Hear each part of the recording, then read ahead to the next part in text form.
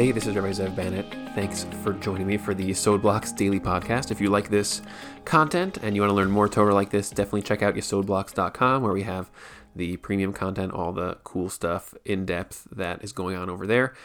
Also, recently we put out an album that you can find on iTunes or on Amazon, basically dealing with it's using Torah concepts like the ones we mentioned in this podcast, and also the ones that are all over yesodblocks.com and on the YouTube channel, to basically deal with, face off against, and battle the dark side of the internet and all the sexual distortions that are unfortunately being created in the world because of the massive amounts of distorted content that we find on the internet.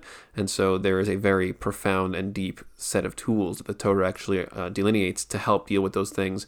And that's what we did. We tried to put that whole thing together into a usable form on this album. So you can check that out again on iTunes or on Amazon.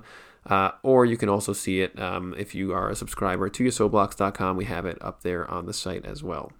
The album is called Tikkun HaYesod, so you can just look that up.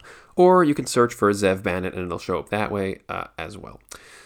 So in this episode, we're going to continue sort of like a new halacha in the Shulchan Aruch here, where in the beginning, I really want to approach a lot of the earlier halachos that are found in the Shulchan Aruch, because they're just, they really lend themselves to sort of like being very simple seeming, and then when we really dig into them, you really start to get a sense of the depth on the Kabbalah side, the Machshava side, all the things we're trying to really illustrate in this series. And so the next halacha that we find in the Shulchan Aruch, right after the very first one that we did in the first episode, the Ramah just writes here, Haga ve'al kol panim lo ye'acher zman hatefila. So the previous halacha was you should get up early, you try to wake up with sunrise, and the Ramah now comes in and says, but even if you can't wake up for the sunrise, at least try not to wake up so late that you actually are past the time that you're supposed to engage in tefillah. She'atzibur mispalin.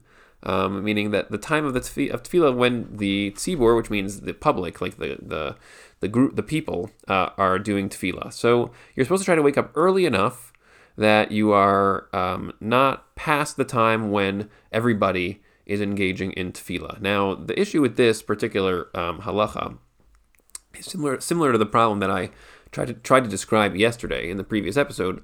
When you approach it in a very superficial way, where you sort of look at it and say, okay, this is a halacha, it's a rule, you have to just try to wake up on time and not later than when the public is doing tefillah, is davening. So that's, it just kind of doesn't really give you so much of the underlying depth here, the context, the picture, the framework that really the Ramah here is working with, and the Shulchan Aruch himself is also working with when they describe these kinds of bullet point halachos of what to do. And it's easy to teach this halacha on the surface level. You just tell people you should wake up on time, and you should just make sure you're awake early enough to go to daven with the tzibur in a shul, or maybe at least to daven at home at the same time they're davening, which we'll see later on. There are halachos that relate to these types of things. So what exactly is underlying this? So we started a little bit to describe this in the previous episode, and we're just going to articulate it a little differently now, which is that the whole concept of sleeping is almost like this funny mystery concept. It's like this given that we all have in our lives, that at a certain point during the passing of time, we essentially just go put ourselves inside of these little compartments that we call beds, and we just are inert for 6, 7, 8, 9 hours, and then we kind of like just leave those compartments and just continue on with our day, or continue on with our time, really. And we think of it as, well, there's daytime and there's nighttime, and during the nighttime we sleep. That's, again, a superficial colloquial way of talking about things, but it's a little tricky, because sleeping is, again, this thing that, first of all, scientifically we don't even understand exactly what happens during sleep. Most of sleep is a massive mystery to us. But just on a practical level, all that's really happening is that the earth is rotating, and so the sun is invisible to us, and now it's darker outside. Since we have visual tools, we have eyes, so we can tell these differences in light and dark, and so we in our minds we create this perception, and we say, oh, these are two different things. There's daytime and there's nighttime, and those are two different units, and we have this perceptual overlay that we use to relate to those things. And that's really something which we are doing. We're creating those perceptions. And of course, animals also organize themselves according to these things too. But the point is that it's really just passage of time. And then we decided to identify that certain passages of time, an activity or quasi-activity we engage in is we literally go isolate ourselves in these compartments and become dormant and inert for a bunch of hours, and then we continue with whatever creative activities we are involved in the world. Now, the tricky thing here to sort of realize, it seems like the way this works, the way that Chazal describe this in the Gemara, is that what's actually happening is you have, like we mentioned, you have this problem, we have this distortion in our minds called that stems from the Eitz HaDaas, and that's this concept of Das Tov Vara. And what happens is you gravitate towards things that you want and begin to identify yourself with them. And there's apparently, like the simple examples we gave in the previous episode, which are basically just, basic things. Like if you can get into certain kinds of foods, you can evaluate the world through political lenses because you get very attracted to political ideas, or you can evaluate the world through other lenses. Whatever kinds of ideas you're into, whatever kinds of sensations you're into, whatever kinds of feelings you're into, you can make those kind of like your primary structure that you gravitate towards and how you then evaluate the world. You can develop perceptions based on these things, and those perceptions can deviate from reality, and you can start to think, oh, you know what, if someone doesn't agree with me politically, that must mean that they are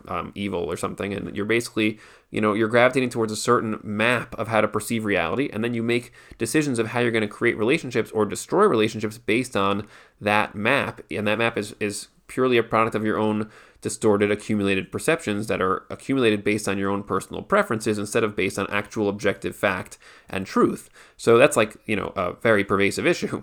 And it's been going on for thousands of years, ever since the story of the Garden of Eden actually happened. But there's also a meta version of that that's so big that it's actually very hard to see. And in fact, that's really the problem with the Eitz HaDaas, is that anytime that you can see the things that it's doing to you, it usually means you're not on the right track, because the things that it's really doing, the pernicious ones, are the ones that you can't find because they're literally buried behind your eyes, and it's just very hard to see things that you're using to actually see the world. It's like trying to see a pair of glasses. You just can't see them because you're seeing everything through them. So how do you see through? How can you see the glasses through the glasses? Because in order to see them, you need to be able to take them off and observe them externally, and that's very difficult to do. So here's a meta lens that's like that, which I think underlies this halacha. So the lens is that the way the Chazal look at this issue of sleeping is they say two things that are interesting. One is that when you are asleep, so you have a taste of death. There's a taste of death. And then they add on top of that and say, and why? Because what happens is when you're sleeping, it says your neshama essentially is now going back to Hashem. Hashem is now kind of getting your neshama back, and you are in a certain way dead now. And so there's like this phase where now the neshama has to go back to Hashem, and then it comes back the next day, and you kind of get it back, and then you wake up and you're alive again. And so again, it's only a taste of death. It's like the neshama kind of recedes from your body, but not fully recedes. It just recedes some of the distance, and so it's similar to death in a certain kind of way. So let's just let's contextualize that properly. So what's actually happening is, in spiritual terms, that when you are awake and you're in the world, so what happens is your neshama, which is your consciousness, your neshama is the fragment of Hashem that is not from here, does not actually belong in the physical framework of the world. It is simply transmitted into that physical framework through your physical body. You could think of your body as an antenna, and the neshama is linked to it through that antenna, and then basically the neshama can interact through the antenna that is the body with the physical, tangible, measurable world. But the neshama itself is an intangible entity that is timeless and spaceless, and that is beyond reality. Now what can happen is, when the neshama is operating through the body, so you are the neshama at that point. In other words, the idea that you are someone conscious, that you are the someone that is operating in the world, that is the meaning of the neshama. So you are now operating through your body. Think of your body as a thing that you use, a tool that you use to interface with the measurable physical world. And you yourself are the neshama. And then what happens? Well, because of this Eitz HaDaas problem, that you can actually develop perceptions of reality that are distorted, you can also develop perceptions of yourself that are distorted. We call that self-image problems. And you can start thinking of yourself maybe as your career, or as your marriage, or you are the essence of who you are is a parent, or the essence of who you are, is whatever your career is. You can say, oh, I'm an accountant. That's really what I'm all about. And you can start to hyper-identify yourself in your da'as, in your perceptions, as one of those things. And so what happens is, the longer you're inside of the body, or the longer that you are animating the body and operating inside the world, you develop these lenses of yourself that identify yourself more with the actual tangible, measurable world that you're in, and less with the awareness that you are actually an endless, immortal, intangible, undefinable actual fragment of Hashem's divine consciousness. And so you move your sense of self away from the truth of who you are, that you are that endless, intangible, immortal reality that is now linked to a physical, measurable body. You move away from that in your perceptions and start to perceive yourself in more and more finite terms. And so what's happening there is that because you're immersed in the world, so now you basically get pulled into it on a perceptual level.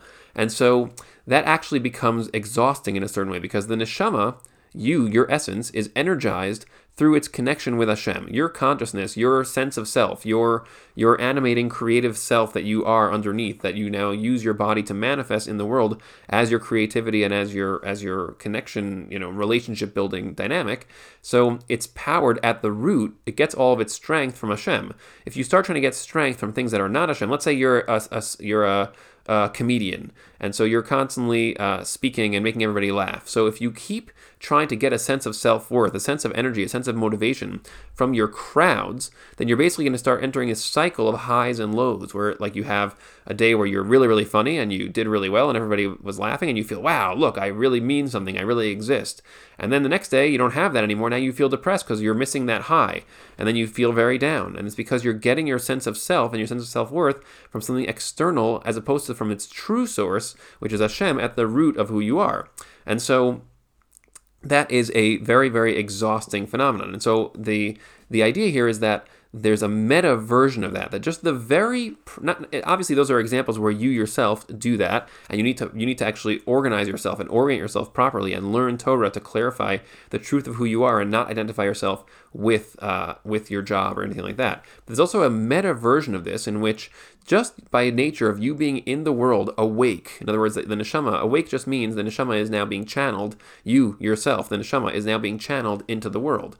And so that is inherently exhausting, because by definition, since you are now interfacing with the world, you are to a certain degree siphoning off a sense of self and a sense of energy from the world. And you can't really fail to do that. In other words, everybody does that because we all have these little kernels of Eitz Hadas, Das Tov Hara within ourselves. So just by being awake in the world, in little bits, you experience yourself, just by walking down the street and having other people see you, or, cars stop when you cross the street, like little responses of existence that show that they see that you exist, that you're here. They validate for you a sense of self in small ways, and that slowly becomes exhausting to the neshama as the day passes, because on a day-to-day, event-by-event level, you're constantly experiencing yourself more and more as part of this space, part of this space-time reality, as opposed to the endless, immortal, intangible self that you really are.